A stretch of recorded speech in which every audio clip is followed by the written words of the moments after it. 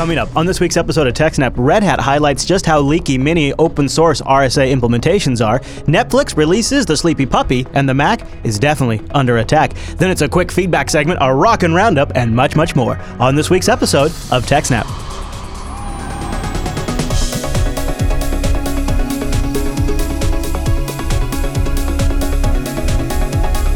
Hi, everyone, and welcome to TechSNAP. This is episode 231 of Jupiter Broadcasting's weekly Systems Network and Administration podcast. We stream this episode live on September 3rd, 2015. This episode is brought to you by our three fine sponsors, DigitalOcean, Ting, and IX Systems. I'll tell you more about those great sponsors as this here show goes on. Now, our live stream, that's powered by the incredible Scale Engine over at scaleengine.com. You should go check that out. And my name is Chris, and joining us every single week is our host, the admin, the tech, and the teacher, Mr. Alan Jude. Hey there, Alan. Hey, Chris, everybody. Thanks for watching. Hello, Alan. Alan, yes. Could you confirm something for me? What's that? I believe happy birthday is in order. Is this true? Yes. Happy birthday, sir. You are a champion, a soldier, if you will. Double tech snaps on your birthday. Yeah. That's pretty nuts. Of course, when people watch this episode, it'll have been a week since my birthday. Right, yes. We actually should have done all this last week, but we didn't think of it. Well, no, but today is your actual birthday, though, so... Yes, yeah. but the episode that aired today is not my... Right, yes, I know that is... Well, we are, Yeah. as part of your birthday celebration, we've become time travelers, is basically Yes. what you're saying. Yeah, so... time travel for my birthday. Happy birthday from me, and happy birthday from the chat room as well. Yes. So, Alan, I'm pretty excited because this first story we have is from a company that we've been following from a technology backend now for a couple of years in the show, and they keep contributing more and more to open source, and it's probably not the first company that comes to mind when you say all these things, but it's Netflix. It's Netflix, and they've made a new tool available to the open source community that I bet is pretty handy. Can you tell me about it? Yes. So Netflix has released a new open source security tool called Sleepy Puppy. Okay. So Sleepy Puppy is what's called a delayed cross-site scripting vulnerability scanner. So in a typical cross-site scripting vulnerability, it's where there's some kind of input on a website, whether it's like a comment box or a URL variable or something, and you can stick some JavaScript code in there, and when you load the page, or more importantly, when someone else loads the page, their browser sees the JavaScript and runs it. And so what a website's supposed to do is apply escaping and so on to take away all the special meaning from the text. So if I write some JavaScript and in a comment, it should show up as plain text, not actually be interpreted as JavaScript by your browser. Mm-hmm. Otherwise, I can go and comment on a YouTube video with a JavaScript that loads some malware and takes over your computer. Mm-hmm. Right? And so that would be bad.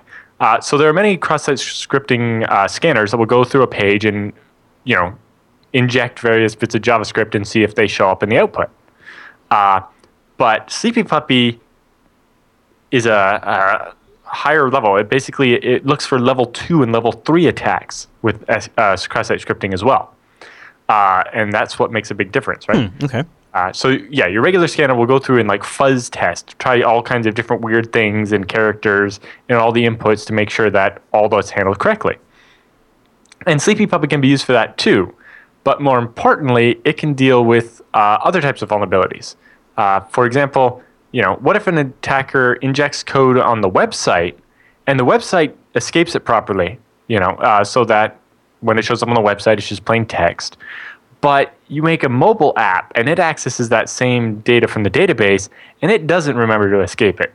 And now your app's vulnerable. Mm-hmm. But, maybe you're not allowed to post comments from the mobile app, only from the website. So when you run the test against the mobile app, it doesn't show up as a problem because the mobile app never allows you to inject stuff. Or, some other version of that. Right. But also, what if it's the other use is some internal application, right? What if it's the admin dashboard for your application, where, you approve comments from the moderation queue or something? Mm-hmm. Well, normally you don't ever make comments from the admin thing, so it doesn't have an input for that. But, the worst case for a cross-site scripting is if the bad guy exploits somebody who has admin privileges on the website. Absolutely. Right, so Sleepy Puppy is a cross-site scripting payload management framework. Okay. So basically, it generates unique code snippets for each individual injection so that when the code actually shows up somewhere and is a problem, it can be tracked back to where it was actually injected in the website. So you can find where you need to write the fix. right? So it allows you basically, there's a diagram slightly down the page from where you are now, where basically when you're the developer or security engineer and you're attacking, application number 1 on the server, and it gets stored in the database, you don't realize that application number 2 that's using that same database is actually being exploited by what you're doing. So with Sleepy Puppy, because you're putting a unique marker in every bit of JavaScript you inject, it will actually find, not only will it be like, hey, app number 2 found this problem over here, but also it'll be like, it came in through this other app over here. So, but it basically allows you to find the interactions between your apps that you might not even realize are actually there. The part that I don't quite get, the part that's not connecting for me is how does Sleepy Puppy, how does it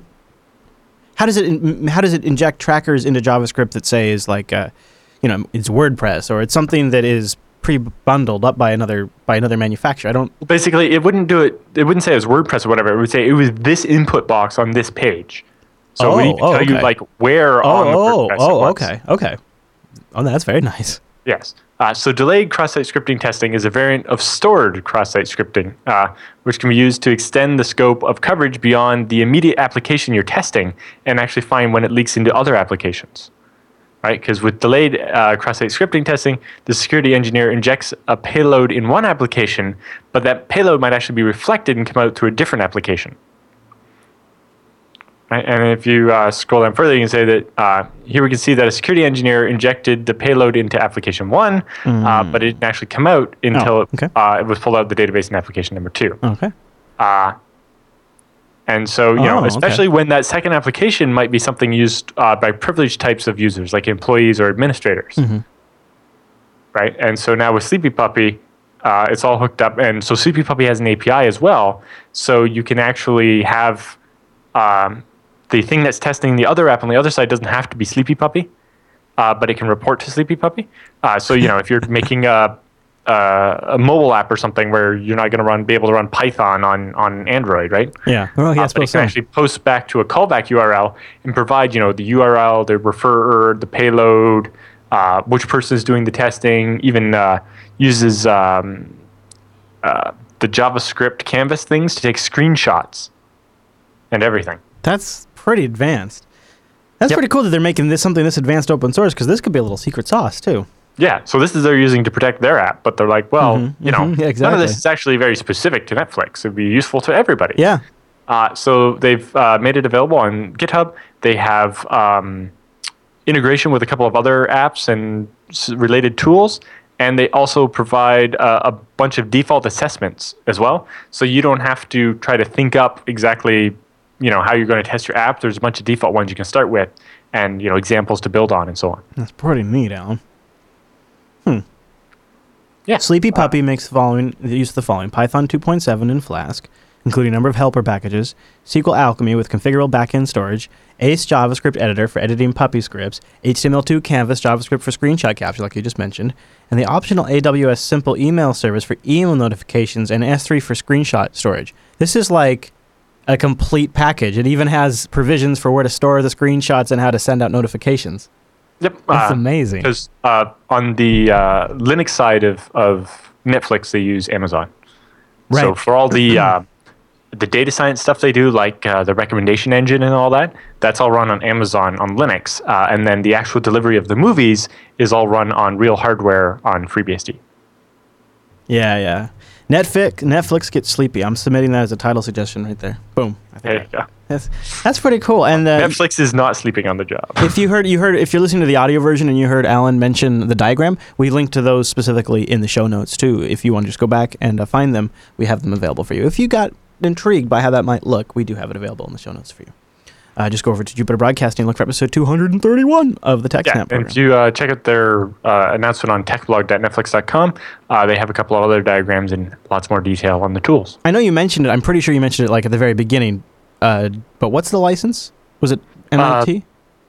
I'm not sure, but I'm sure it's definitely... I don't actually see it on the post here. Copy right or copy left even? Copy free. Copy free. That's the word I was thinking. Yeah, I bet we dug around like on their GitHub page or something. Yeah. Yes. No, Netflix on their own, and they're using Docker to distribute it. You can try it out with Docker. How about that? Here's the license. I've just found it. Yep. It is the Apache license. So yeah, Apache 2.0. Yep. simple, easy to use license. So even more free than GPL. Boom. Wow. Okay, and send your emails to alan@jupiterbroadcasting.com. All right, Alan, any other thoughts on feedback? He goes to feedback. Or TechSNAP at Jupiter Okay, fine, TechSNAP. Any other thoughts on that story, Alan? Nope. Okay, good. Well, you know what? Then let me take a moment and tell you about our friends over at Ting, because they have a special offer for the TechSNAP audience. $50 off your first device, or $50 off of your credit or in credit for your service if you bring a Ting compatible device. And they have a lot of compatible devices because they have a CDMA and GSM network. So you can check over on their website at techsnap.ting.com. You got to go to techsnap.ting.com to get that promo, $50, or techsnap.ting.com just to support the show and check them out. I think Ting's a great option because they do mobile really differently. You only pay for what you use, and there's no contract, there's no early termination fee. I love that. And that means, like, when I wanted to give Noah my Nexus 5 so that way he could get like a little more experience with Android on a newer device, I didn't have to worry about canceling a contract on a year-old phone. It was I think it was like a year and something. I just was able to move it over to his account. No big deal. It's so nice because we've done the same thing with an iPhone, and I've actually had an iPhone that I've had for testing that then I've given away and then got brought back. It's able to transfer. It's a very slick system. And one of the other things that's really nice is depending on where we're going for conferences, I've been able to take advantage of Ting's CDMA or GSM network all with no contracts, no early termination fees, and only paying for what I'm using. It's a flat $6 just for the line. Just $6. And if, of course, you're going to have some state taxes, so that's going to depend on where you live. And then it's just your usage. And then they have no-hold customer service if you get stuck, and they have a really awesome customer dashboard that really takes care of everything you'd ever actually need to use. People love Ting. You should go check it out. And I love Ting, too, because they really get into the nitty-gritty of the business, too, on their blog. Yep. And as a consumer who, I mean, I like to consider myself informed, I like to see that level of transparency and information from my cellular company. I can't even believe I'm seeing that level of information from a cellular company. Ting just really doing mobile differently, and I love this one because I actually bought into WiMAX early on because they really rolled it out big in Washington, and it was one of the first devices I ever brought over to Ting was my Evo 4G, which had WiMAX. And so they are saying, and they have a post up here notifying people that the last byte will be cast on November 6, 2015. And so they talk about what WiMAX was, why it didn't really take off, how people are affected. It's just a really, really solid post from Ting. It's good information. It's something I think would be right up the TechSNAP audience. Even if you're not a Ting customer, you could support the show by going to techsnap.ting.com, looking around, reading their blog, and finding out more about them as a company.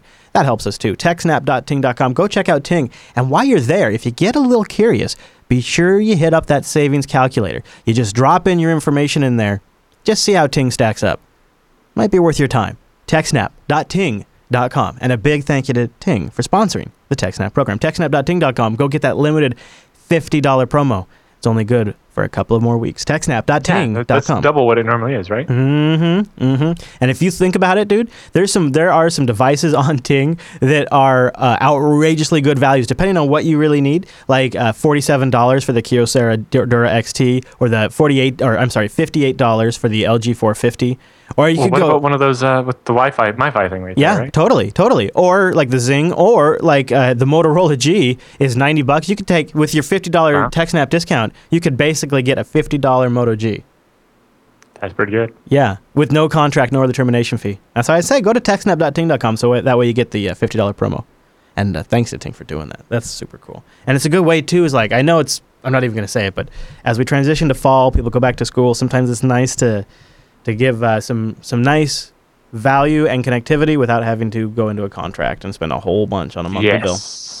All right, Alan. So we have an article from Beta News about an extremely critical OS X keychain bug. And the keychain, like on OS X, is like where a lot of the important user credentials are stored, supposedly in a nice uber-protected vault that is unlocked by the user's master password, and then does things like autofills in passwords, but also can store SSL credentials and all kinds of stuff. Yeah, like they use it for everything, even to storing the list of authorized plugins for the browser. Root hosts, I think, are also in there. And but most importantly, all your saved passwords and all your credentials for email and everything. So this particular vulnerability allows a piece of malware to access the keychain in iOS and copy all of your saved passwords and secret keys and so on, and then exfiltrate them from your phone. Oh, nice. Yeah. It's like, I can't imagine how it could get any worse than that. That's pretty bad. they actually get so far as actually have a video here of it happening, and it's remarkable how fast he runs it on his little tablet, video watch, wait, and then his phone rings. Oh, yep, here's an SMS message with your password. All right, so I'm playing the video right now, and so here he is setting up a new email account. And he uses the big secure password generator to come up with a big secure password.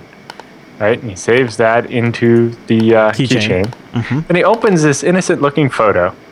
And then you see there's a little box popped up for a second and disappeared? Yeah. What was that? I wonder. I don't know. I'm going to play it back. That actually look at that picture. That happened so fast. Here, let's see. So he opens it. Yeah. So click it, and there's a little dialogue over the corner. It was definitely an authorization dialogue. I recognize it. It happened just for a second. But it disappeared instantly so quickly maybe you didn't see it. Yeah. Oh, definitely regular users. I almost didn't even notice it. Yeah. And then, ding. Here's your password on this other unrelated device. Wow, there's the Outlook password. How about that, Alan? So when the malware attempts to access the keychain, iOS presents a dialog asking the user to allow or deny the action. And if you allow it, it also remembers it, which is partly problematic, possibly. But the malware can simulate a tap or a click and just accept the dialog without the user having to do anything, kind of defeating the purpose of this dialog, right? The dialog is to stop an application from doing stuff without your permission. Mm-hmm. But if the application can accept give itself permission, that kind of defeats the purpose. Further, some webmalware has been seen to be able to cause the pop-up to appear off-screen or behind things.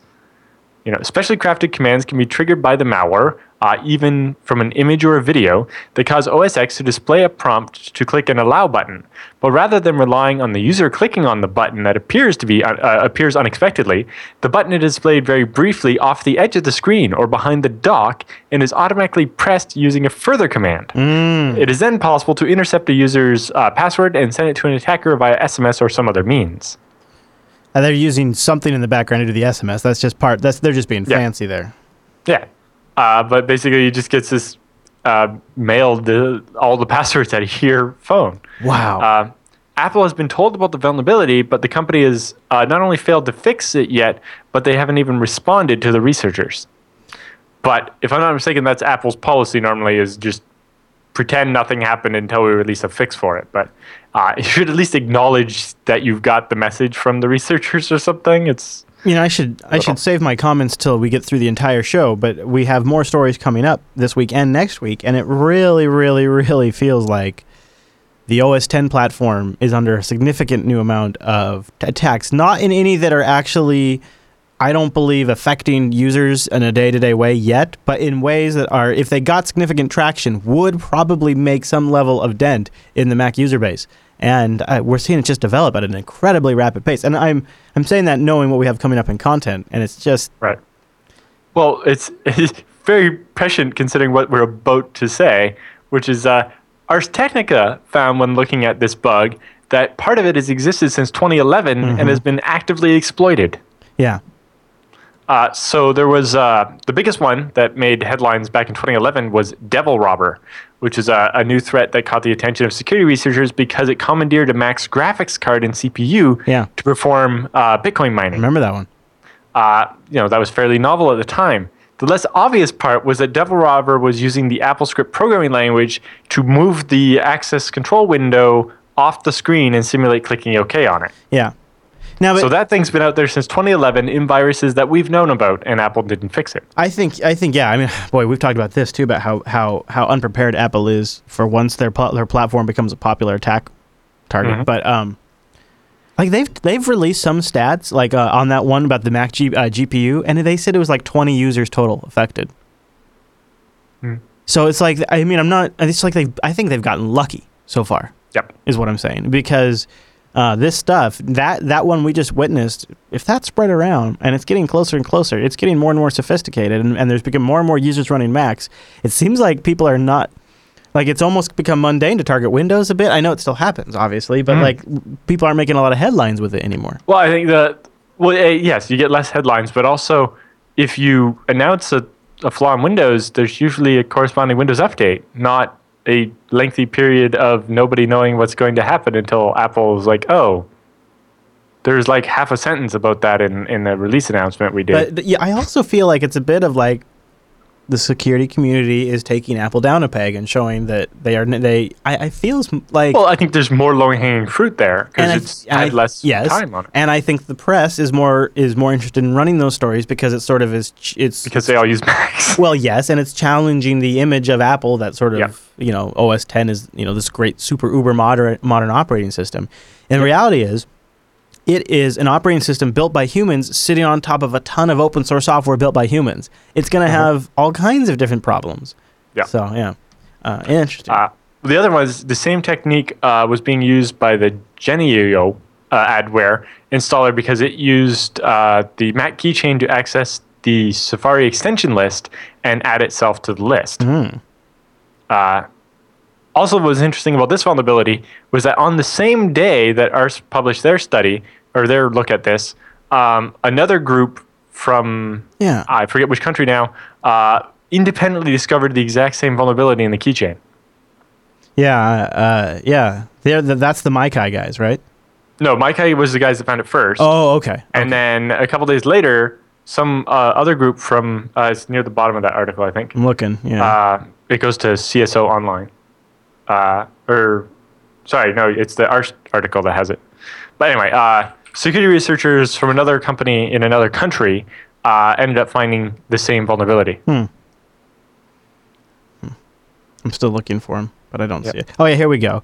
Coincidentally, researchers located in Beirut independently reported the technique on Tuesday, the same day but it doesn't. They didn't. The reason why you didn't get their name is because they didn't say their name. That's why you missed the name. And then they linked to the same article that we just went through looking for the name where they don't say their name. So neither article says the name. That's why we could not. So we tried. Okay. Yeah. I feel at least because normally we get that kind of thing. So okay. And what is very interesting is I remember when Windows UAC came out and people were quite annoyed with it, especially the way it took over the whole screen and dimmed everything in the background, or on Windows 8 it actually starts a whole fresh isolated desktop with only the dialogue, right? Yeah. And it purposely locates stuff so you can't just press enter to accept it, or you have to the tab target is random, so you can't just press tab or arrow a certain number of times and press enter to always hit yes. Well, that was kind of done on purpose to prevent an application from being able to accept it, right? That way, you wouldn't just, because you happen to be pressing enter as the dialog popped up, you wouldn't accept it without even realizing it. But also, it starts in a completely isolated Windows desktop environment so that no other program can control the mouse in that mode. Yeah, and I think specifically Mac OS X, if you have a certain type of accessibility feature set turned on under Mac OS X, which is super common for any desktop that has Text Expander or a bunch of other really popular screencasting applications for the Mac, that they actually take advantage of the accessibility options to manipulate the dialogues on screen to be able to push their buttons and capture them independently and isolate them independently. And malware authors can also take advantage of this accessibility feature if you have it on. And the thing is, a lot of power utilities on the Mac turn that feature on. So where under Windows, it actually manages to properly isolate those when the UAC dialog comes up. The Mac has actually gone the complete opposite direction. And accessibility people say it makes it more accessible, but you are essentially able to control the entire UI through remote calls. Controlling the UI is great, but the security UI needs to be separate and which not it is able not to do that, in right? Mac OS. Yeah. And so maybe we need something more like UAC on mobile apps, or maybe even to the point of going further, right? So the quote here says, Mac users should remember that the technique only works only when invoked by an application already installed on their system.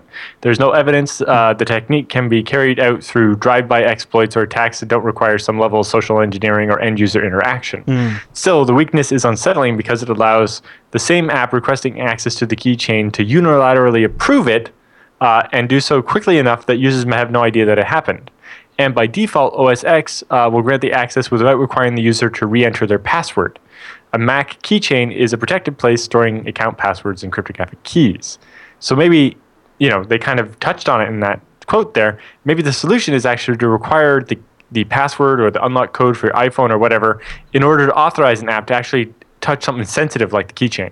So I'm not suggesting you have to re-enter the password every time you want to authorize an app.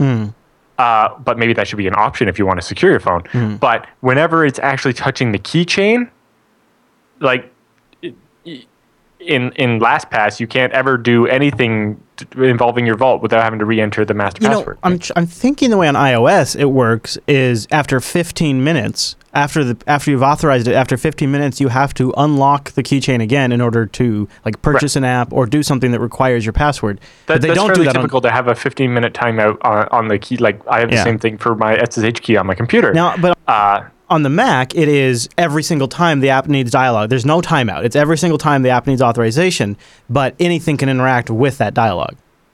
So they don't really have a middle ground on the Mac there. Well, right. Well, you could stop a program from being able to automatically accept the dialogue if it had to enter a password or a PIN number or something, right? Yeah. I think the reason why that doesn't happen is when you log into the Mac OS X desktop, it unlocks the keychain. The action of logging in is what unlocks the keychain. Right. So they could just expire the authorization to the keychain in the session and then require a password. Or even just every time a new program wants access to be added to the list, just enter the password. Otherwise, we end up with CAPTCHAs on the authorization dialogues.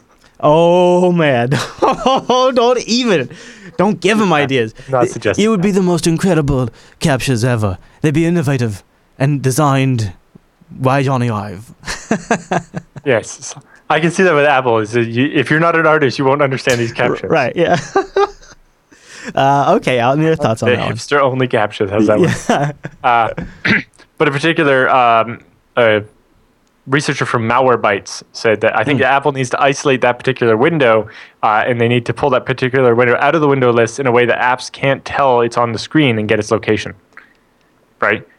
Basically, extend the UI API to have a class for security dialogues and don't allow them to be seen by the regular API so that malware and automation programs and all that stuff can do whatever they want with all the regular dialogues, but security dialogues are protected. Yeah, and maybe even look a little specific. Yes, look different. Yeah. I mean, they do put like a lock icon on them, but I think that's not enough. Yeah, but dimming the rest of the screen and focusing on it's the only way to do it, to make it obvious that this is something different and special, and you need to pay attention and make a decision here. Yeah. I bet they're not going to be able to have anything in place by the time their next El Capitan release ships in a couple of weeks. Right. Yeah. It's way too late for that. Yeah. All right, Alan, why don't we take just a moment and thank our next sponsor. That's iX Systems. And boy, am I excited to tell you about iX Systems. Every time I get to it, it really is a treat, and you can find out more and maybe why I say that by going to ixsystems.com/TechSNAP. You can also find the ultimate guide to buying a new server for open source over there. You can avoid a lot of common mistakes, help grease the wheels with management to switch over to a proper hardware vendor who actually understands the technology you're implementing, understands the advantages, and can build solutions specific to your need and then support them.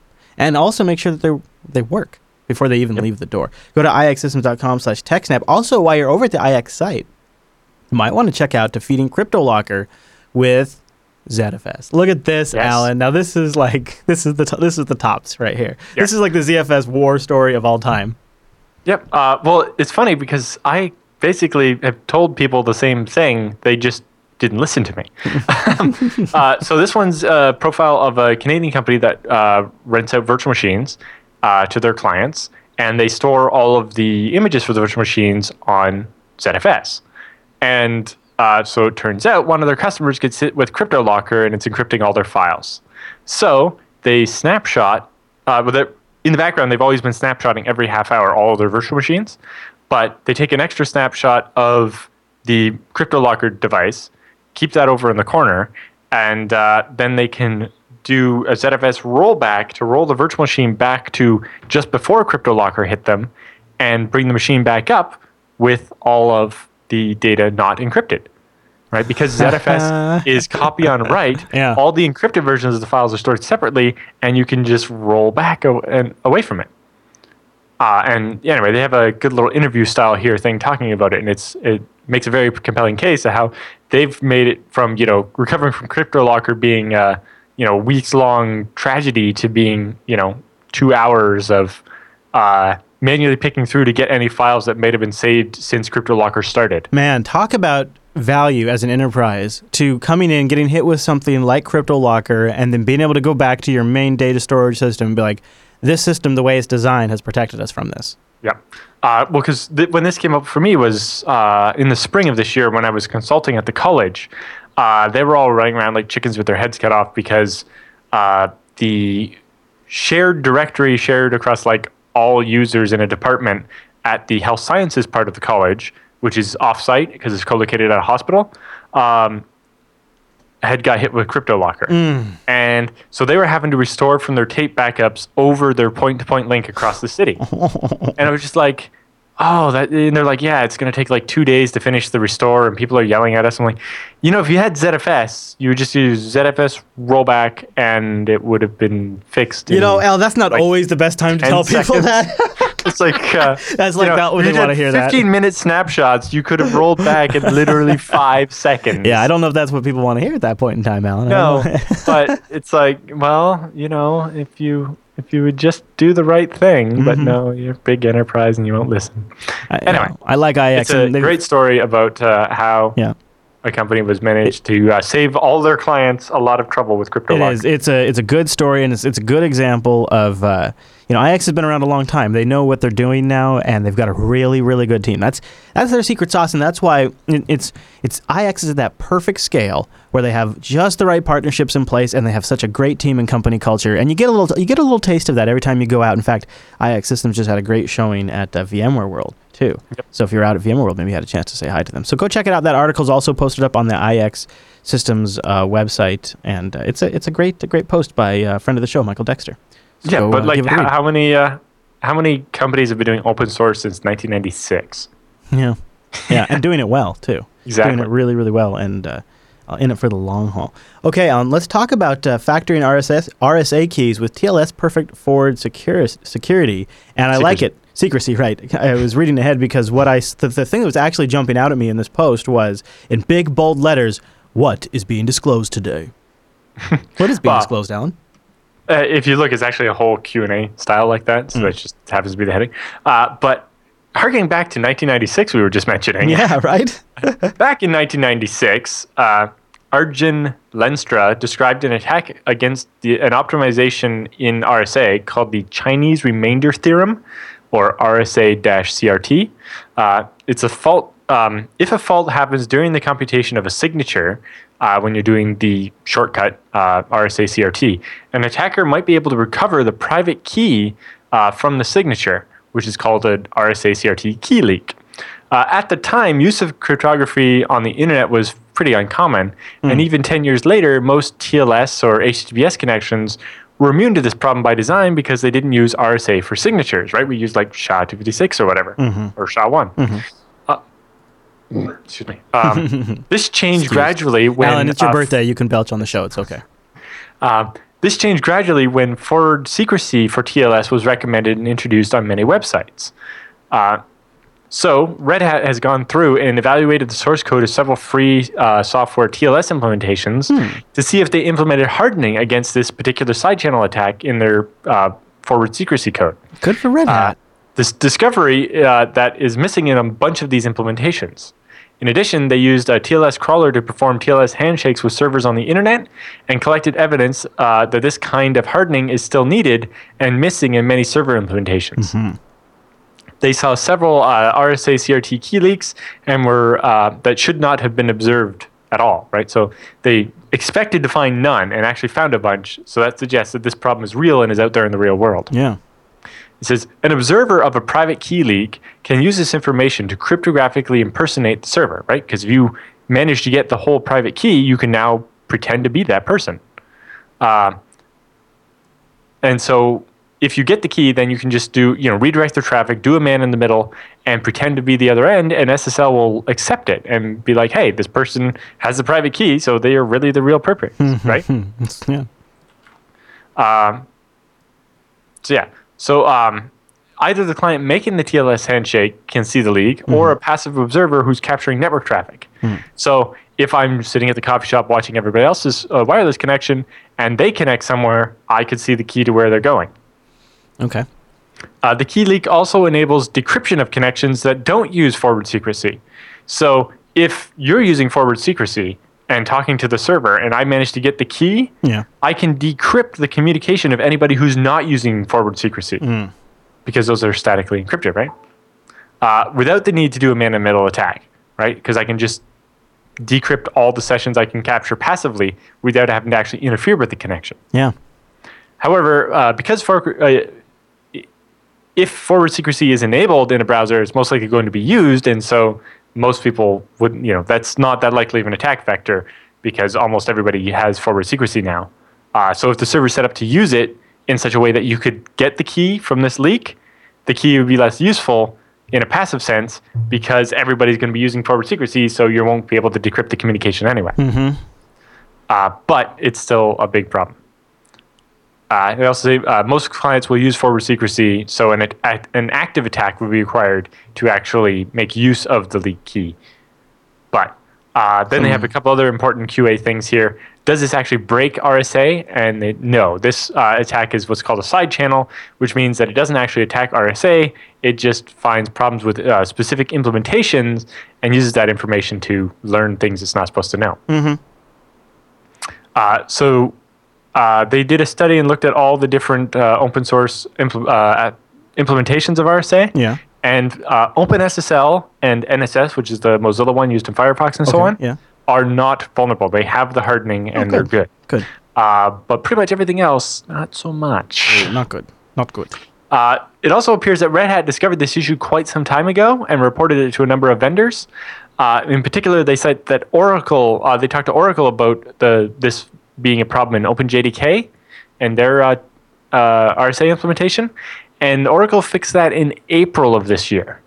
So Red Hat's been sitting on this one for a while trying to get it fixed. Yeah.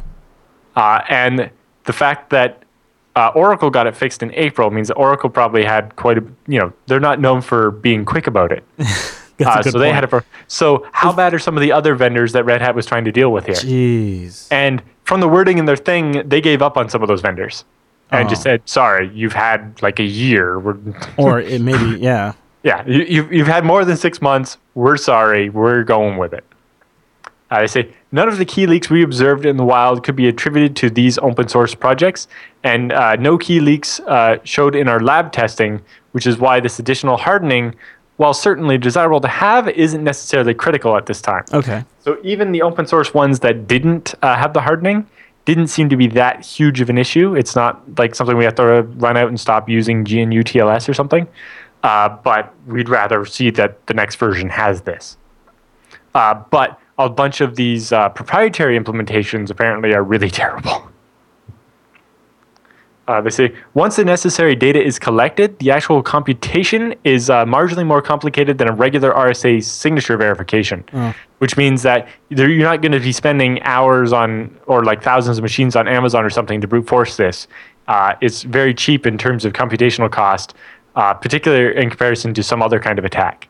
So once you get this key leak information, it's fairly trivial to do the math. It's not going to take hours or days or thousands of computers. But then I love the very last question that they have on their little QA thing here, which is really telling about how things are right now. Does this vulnerability have a name? I love this one too. Yeah, that's good. They're like, we think that RSA CRT hardening for the countermeasure or RSA CRT key leaks for the side channel attack is sufficiently short and descriptive that no branding is appropriate. We expect that several CVE IDs will be assigned for the underlying vulnerabilities leading to RSA CRT key leaks. Some vendors may also assign CVE IDs to RSA CRT hardening, although no key leaks have been seen in practice so far. But basically they're saying that this one self-describes enough that it doesn't need a name. I actually feel like I think it's even going beyond that. I feel like, because they didn't have to put this in here at all, it's self-evident. This is them making, I think, a comment on this whole naming thing. And maybe naming made sense for Heartbleed because of like weakness in the heartbeat, blah, blah, blah, wouldn't have been as catchy. But sometimes I think they're trying too hard. Like, what was that? Backronym one was well, that one was done on purpose, so maybe that was not a bad example. But But looking through the software list, they have GNU PG, NSS, OpenSSL, and OpenJDK after the fix are all have the hardening and are good. Okay. Although they make some comments about the way OpenSSL does it maybe isn't the best, but it's not practical to exploit right now, but maybe they'll improve that over time. Also, cryptlib has hardening, but it's off by default because it makes it 10% slower. Okay. And they think it's not worth it. But if you want it, it's something you can turn on. However, they point out that GNU TLS doesn't have any hardening, although that's because they just used libgcrypt and Nettle, both of which don't have the hardening. So it wasn't necessarily a decision made at GNU TLS. But Go, the programming language, its built-in RSA implementation has the problem. libgcrypt and Nettle we just mentioned. The OCaml no crypto library doesn't have hardening. OpenSwan and even Polar SSL are currently all lacking the hardening. Yeah. Huh. And then they also dig into some commercial implementations too. Yep. And talk about how those are pretty much all terrible. Yeah. Actually, Citrix is doing okay. So Citrix, Correct. not so. I'm guessing Citrix maybe, I don't know if they have a note here, but they probably one of the vendors that Red Hat told about the problem and they solved it. Yeah, otherwise, not so good. Not so good. Sorry, this list here, I think you're looking at table 2? Let me go back up. I had scrolled down. Yes, table 2. This is the ones they found in the wild. So they found 2 under Citrix. Hillstone Networks had 231 keys in China that had low rate. But Nortel is interesting because Nortel hasn't been around for quite a while. And then, the Alteon key they found had been expired for a while. And then Zyzel and Fortinet, which makes a security appliance. But most of those look like just really old things. Interestingly, they looked at what the browsers do in the face of these signature failures. Chromium will just silently retry, assuming it was an error, which is fine, and it'll eventually give up because, if it wasn't happening by mistake, then it'll just keep going until it gives up. And if it was by mistake, you won't even notice, and it's fine. Iceweasel does the same thing. Internet Explorer has limited retries. Firefox 31 and before have silent retry, but 32 and later have limited retries. Oh, and Firefox 38 and later, based on this vulnerability, will fail immediately with a message instead. Okay. And then W3M also does the failure. Right. So it sounds like Chromium actually is slightly behind with its... apparently, it won't actually ever give up. It might just sit there retrying forever until you cancel. Yeah. So I'm guessing we'll see that switch to limited retry, or... What would be interesting, I think, is one retry and then fail, so that if it was just a fluke, it would... But I don't know. Maybe failing is better. But if you want to know more, they have a whole paper here where they dig it all in and have all the sites, and they even have some example code. They have a patch here for OpenSSL they actually included. That's pretty nice. I like this. This is nice of them. Here's a patch to inject an RSA CRT related fault into OpenSSL for testing purposes. All right. So this is how to make it happen on purpose so you can test this in your own lab. Reproducers like this are very nice to have. You don't often see that in these papers, especially how easy it is. It's like 10 lines. It's classy.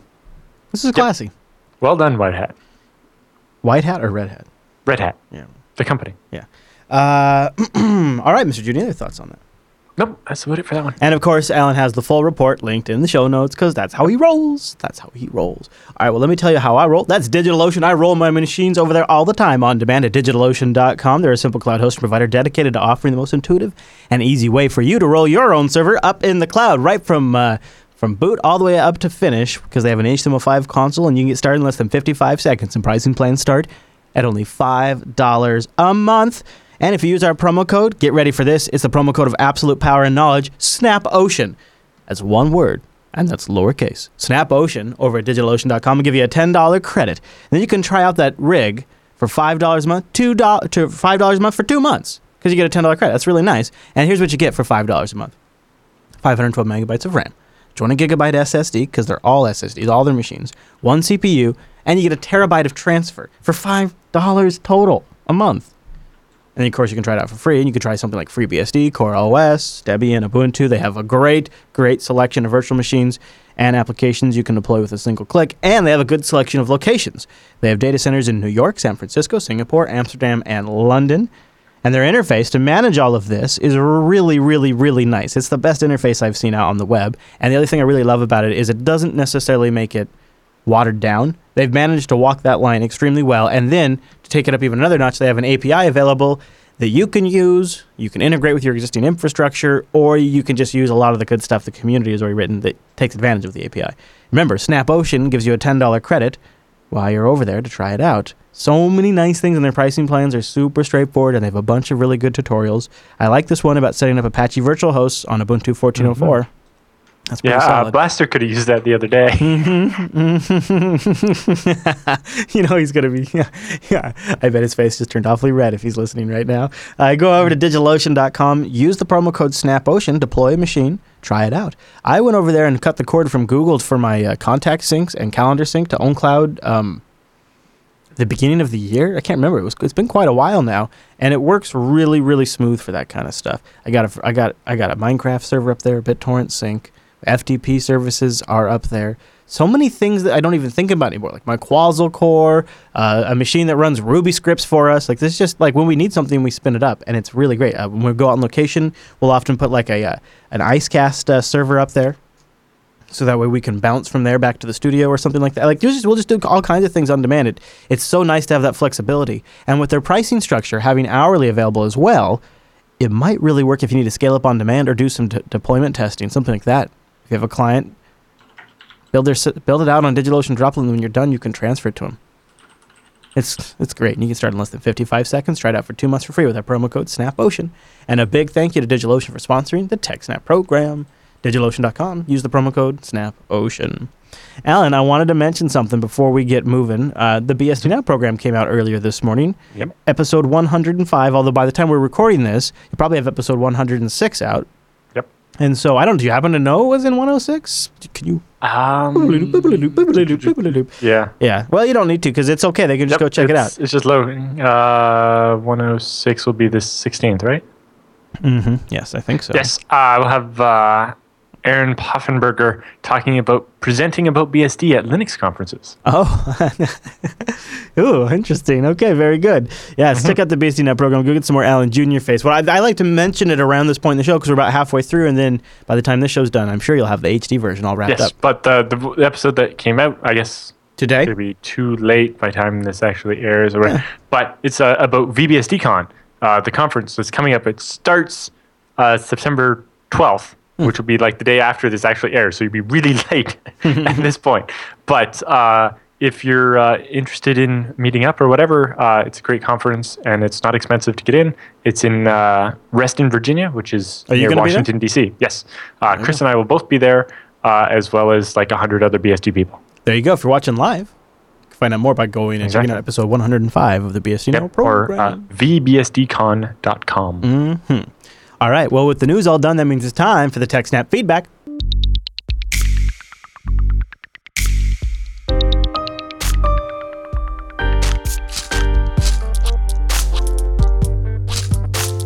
Thanks for sending your emails to techsnap@jupiterbroadcasting.com or popping that contact link at the top of the JB site, or even better, sending feedback through our subreddit over at techsnap.reddit.com.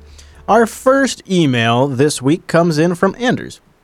And he writes, in response to a recent email we had about a cheap off-the-shelf pfSense hardware, he says, recently, my pfSense machine gave up, and I had to migrate my pfSense to something else.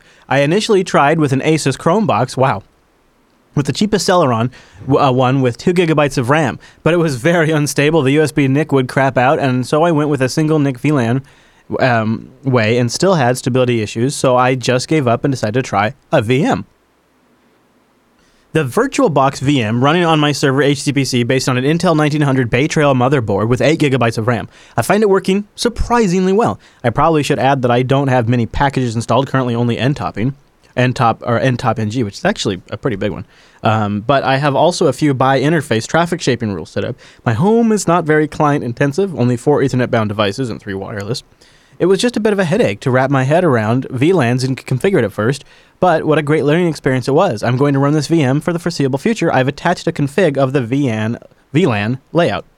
And here we have, Alan. What do you think? My pfSense ran in a VM for years because at the time, the machine that ran it was my file server / media center / router. Right. And because it had to hook up to the TV and everything, it ran Windows. And so I ran like VMware server, the free one you could get at home or whatever. Yeah, the old one they don't even make anymore, the VMware server thing. Yeah. And so it ran that and let me have the VM of pfSense. And I ran that for quite a few years. And then eventually that machine migrated to be a vanilla FreeBSD with ZFS and mixed size hard drives, which I don't recommend people do. And then eventually got replaced with a real file server and so on. Now my media center is a NUC. But yeah, so a VM works well enough, especially for home. It'll be fine. Don't worry. Yeah. And yeah, fewer machines running can be pretty good. Chat room asked about pfSense in a jail. That doesn't work quite like that. Partly because pfSense assumes it's running on the machine, but also jails don't have actual network interfaces usually. Even if you're using vImage, you're kind of virtual networks that are then bridged to the real ones, and it's not great. But anyway, yeah. So yes, a VM was fine, and that's a good way to do it. If you already have another machine that's on all the time, why have two when you can just have pfSense be a VM on the other? And then VLANs, yes, I can definitely say that when I first got involved with that was very confusing. Biggest thing to understand is that what tagged and untagged actually mean. So that setting only affects what happens to the packets when they leave through that switchboard. So if we're looking at his little diagram there, and you can see that a lot of them are set to untagged, and that's what you would expect because most of your machines probably don't understand VLANs. I only have one Windows machine in my house that actually understands VLANs. All the rest have to be untagged, and then all my BSD machines can have real VLANs. Mm-hmm. But Intel only exposes the VLAN stuff on their more expensive NICs. Even though the NIC can do it, they don't expose it to the driver in Windows unless you have a more expensive one. Mm-hmm.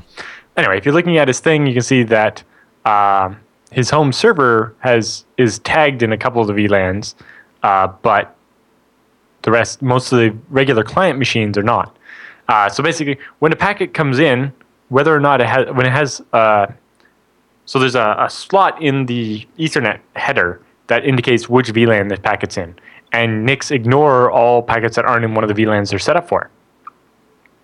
So anyway, when the port is marked tagged in the switch, it means that when the packet exits, it keeps that VLAN tag, saying this packet's for VLAN number 10, right?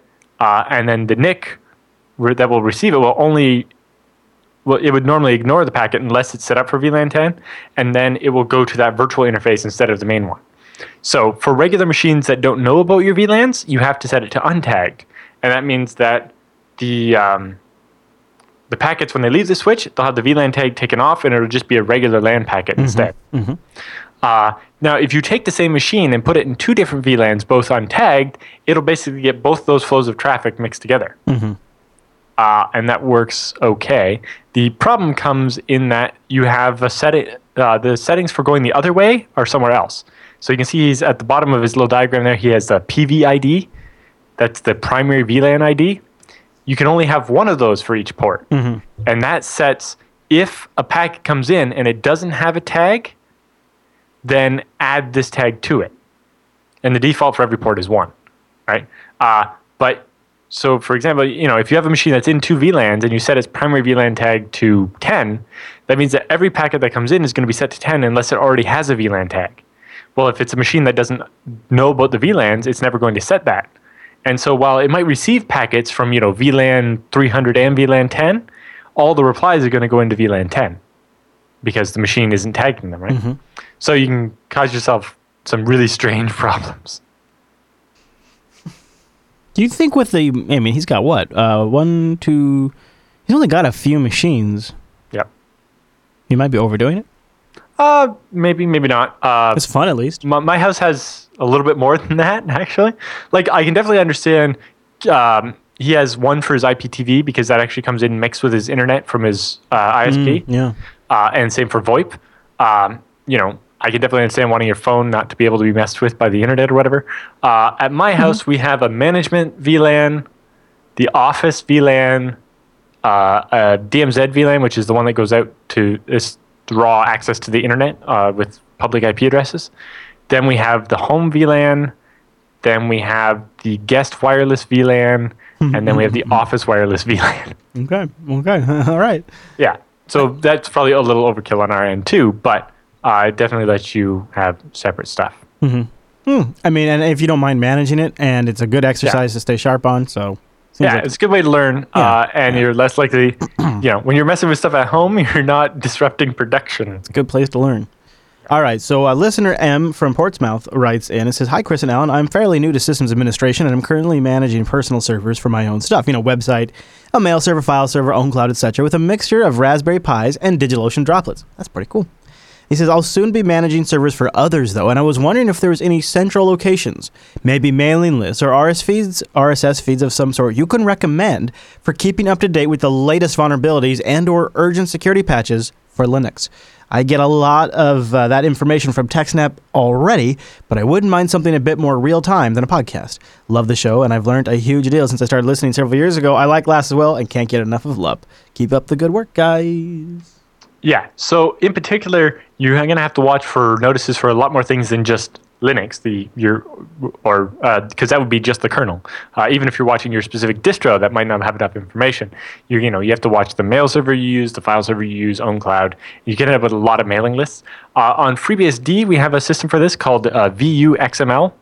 It's basically vulnerability notification thing, and it's anything that's in the ports tree. When there's a vulnerability, it gets added to this big XML file, and that's what powers the package audit command, which you can run, and it will tell you of all the packages you have installed, which ones currently have known vulnerabilities, so you can be sure to upgrade them. That's nice. So you can set this up automatically with like Nagios, so that you'll just get an alert when a server has vulnerable packages on it, and it will keep bothering you until you update it.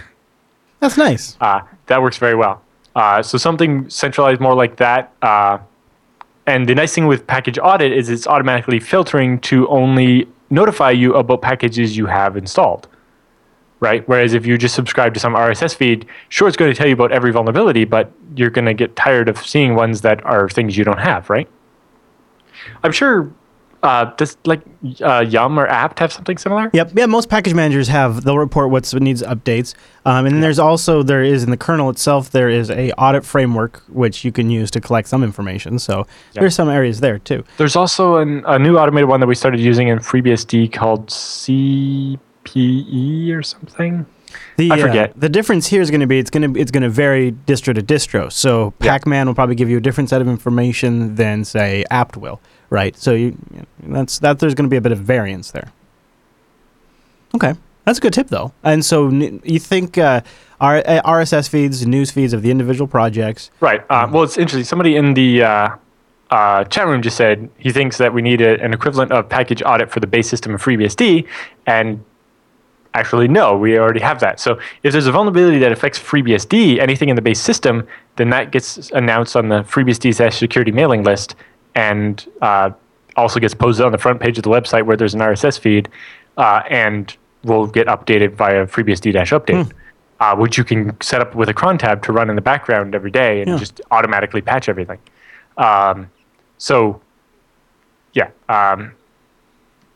There's already something like that for the base system. Package audit is just a framework to deal with the fact that the port system has 28,000 different packages in it, and you likely have maybe 30 of those that you care about installed or something. Right, yes, probably. And more importantly, everybody who uses FreeBSD has the base system and is affected by all those security vulnerabilities. And so when that announcement goes out, everybody can subscribe to that and know that every one of these is something they need to care about. Whereas if they did the same thing for packages, there would be like 100 emails a day, and most of them wouldn't impact most people that would get the email, and it would just be annoying. I was just reviewing the commands for RPM and for DPKG to generate those reports. Yeah, that's what more annoying that there's not an official audit system. That'd be nice. Yeah. All right, so that's all the emails we have this week because that's all the emails we got. You guys kind of failed us. Where's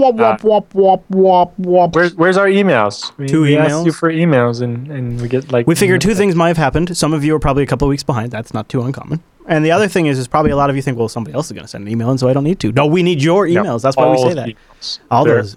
Every single person needs to send us an email. Yeah, because we're recording ahead, not next week, but the week after, right? Yeah. So we'll need. We could definitely use more emails. So go over to Jupiter Broadcasting, click on the contact link, and then just choose TechSNAP from the dropdown. That's probably the easiest way. Or email us directly, techsnap@jupiterbroadcasting.com. Or you can also start a thread in the subreddit over at techsnap.reddit.com. And with the feedback all done, that means it's time for the TechSNAP Roundup.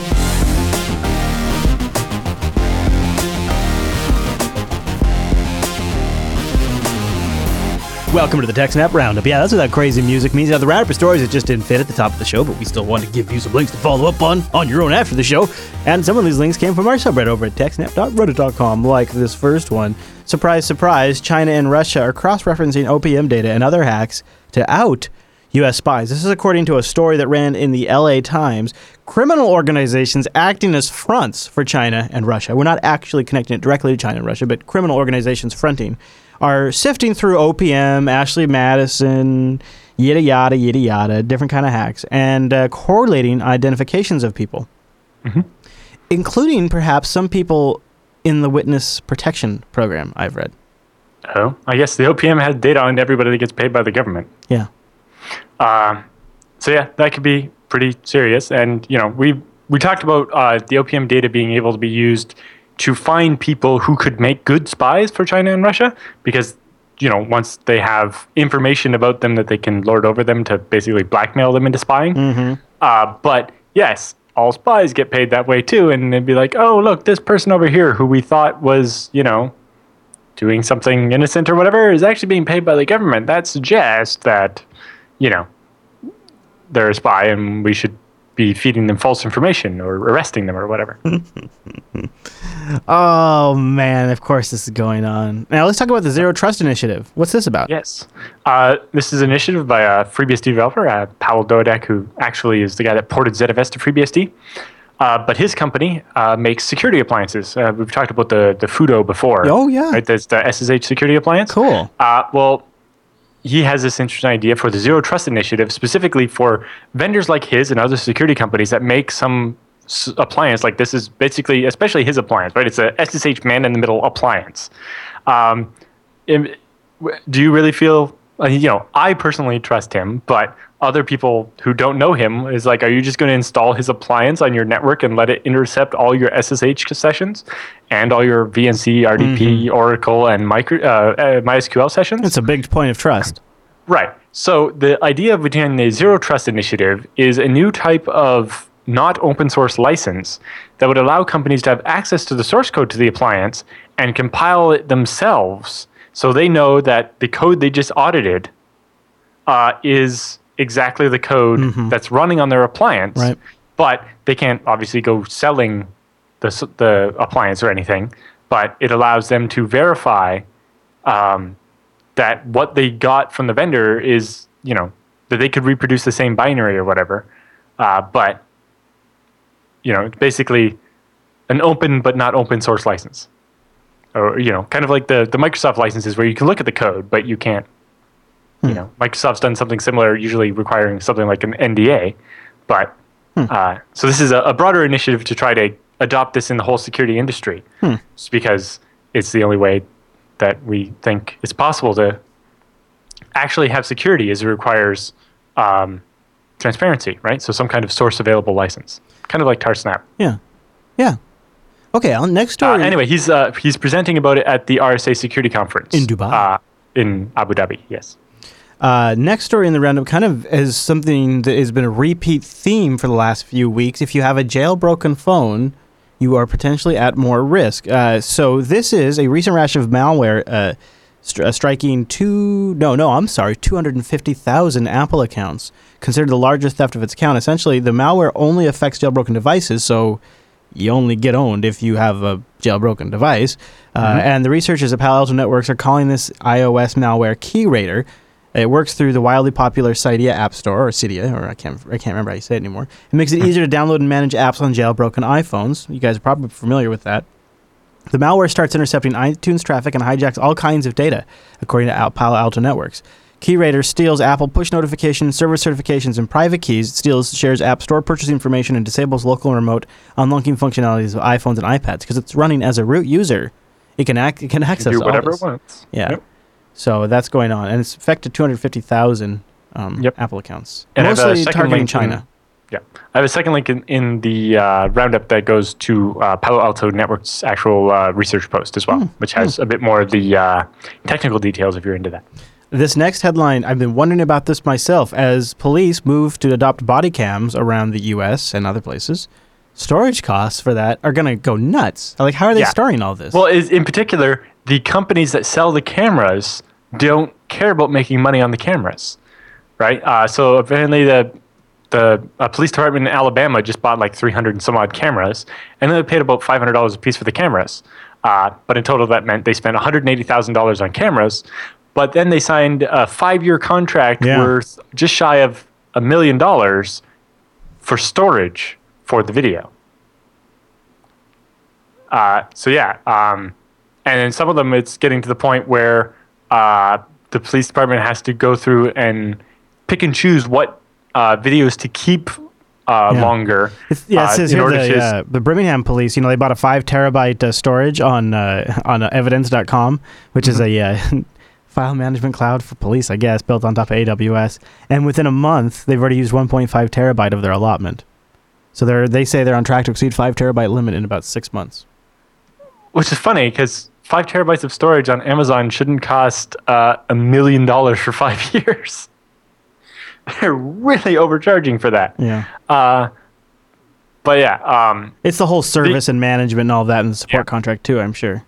Yeah, but the interesting thing is that some of the laws, for example, in Alberta about retaining evidence haven't caught up to this idea of these cameras yet. And so it's up to the police department to decide how long they need to keep each video, which seems like a bad situation to be in because, if a certain video contains something the police department rather didn't exist, they would decide, our retention policy decides that this video should just go away. Yeah, exactly.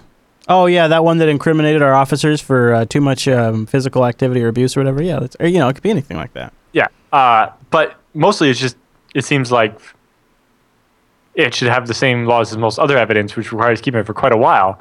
And it seems they need a more scalable approach. Because the other question is, if they're going to be uploading 5 terabytes of stuff to this service in, space of a couple months, that requires quite an internet connection. Mm-hmm. Yeah. To be pushing that much data up. That's true. And it mostly comes down if we have a standard DSL connection or something to the police department, how much of that bandwidth are we using every day just uploading the videos from that day? At what point does it make more sense to have, replicated pairs of ZFS boxes or something instead of this online service? Mm-hmm.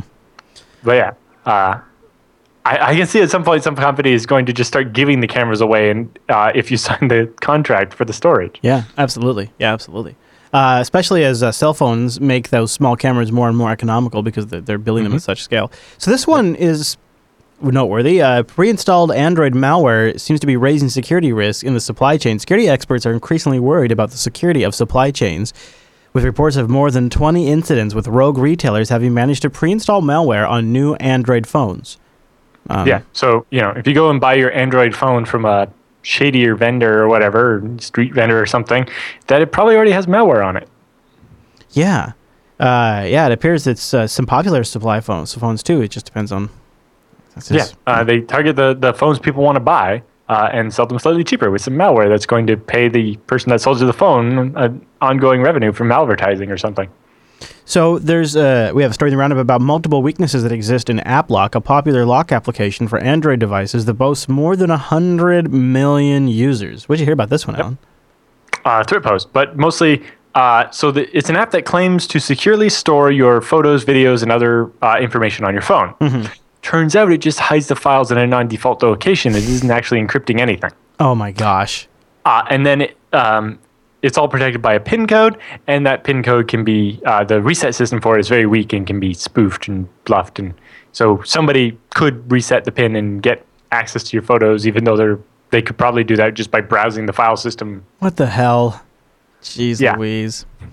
Don't trust random apps that claim to provide security. Yeah, or half the time they're making it worse. Don't trust random ransomware either. An Android ransomware app uses XMPP to chat, call home, and claims it's from the NSA. Which I have a rule of thumb: if the software claims it's being made by the NSA, it's not made by the NSA. FBI, yeah, or anybody like that. Yeah. And if it wants money, it's not from the government. The simple locker, or simp locker, I guess maybe how you say it, lurks as designed legitimate flash or a video player, and then installs malware on the Android device. How about that? Checkpoint, the folks that are finding this, they republished the report last week. They have evidence that users have already paid hundreds of thousands of dollars to get their files unencrypted by this new variant. They estimate that the number of infected devices so far is in the tens of thousands, but may be much higher because the software can easily be removed once it's installed. Because the software can't be easily removed once it's installed, and because the files encrypted can't be recovered without it, victims have no choice but to either pay $500 to get their files decrypted or wipe the device and start over from scratch. And it's coming in over XMPP, and it can communicate with websites over HTTPS to obtain new encryption keys. Yikes. How about that? That's nasty, isn't it? Pretty crazy. That is pretty crazy. All right. Now, what's this next story about, Alan?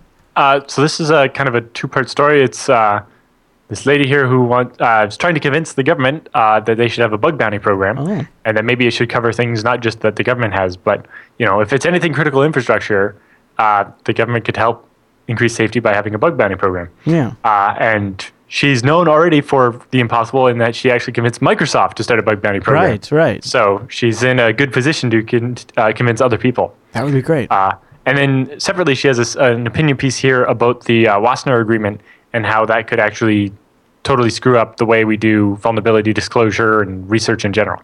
Okay. Well, that's really cool, Alan. All right. And then our last story in the roundup, the Department of Justice. No? Oh, did I miss one? Second to last? How many plus? Oh, okay. Second to last. Department of Justice being sued by Reuters, that one? Yep.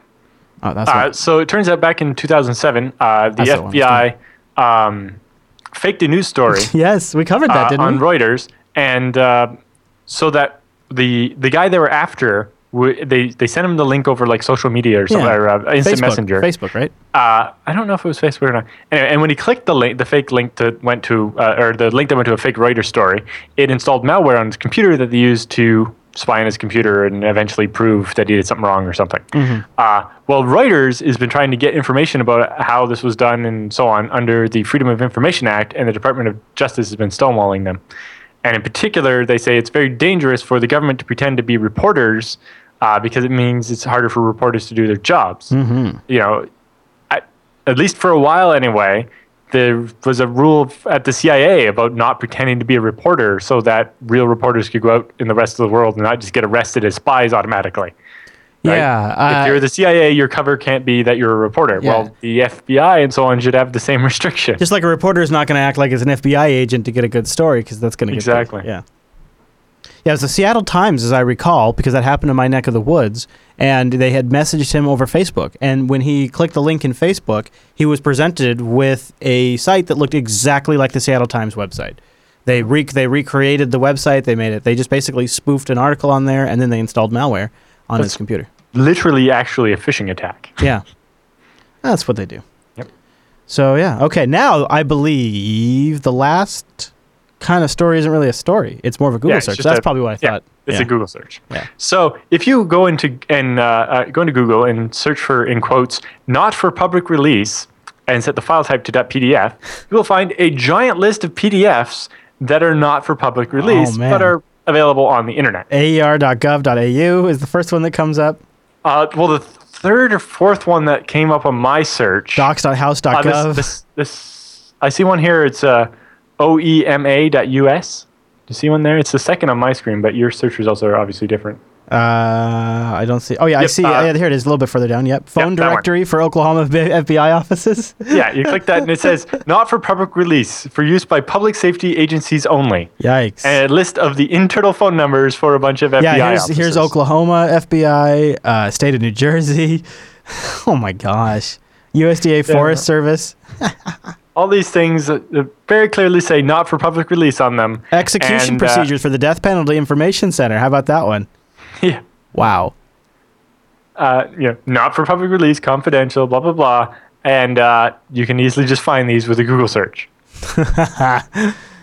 Oh, man. Some of them maybe got moved publicly after us. Just who knows? Yes, exactly. It's like I'm posting this on purpose because they didn't want me to. Mm-hmm. But some of them, when it comes from a .us or .gov one, and it's like, this is very obviously they put this here for internal use and didn't realize that it was on the internet and gets spidered. Yep, and it did. And now we can laugh at them. All right, so that brings us to the end of this week's episode of TechSNAP.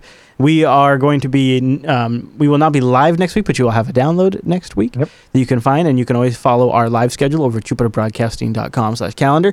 When we are live, I suggest you should join us because like today was Alan's birthday, and you got to see him play with a lightsaber on the live stream in between shows.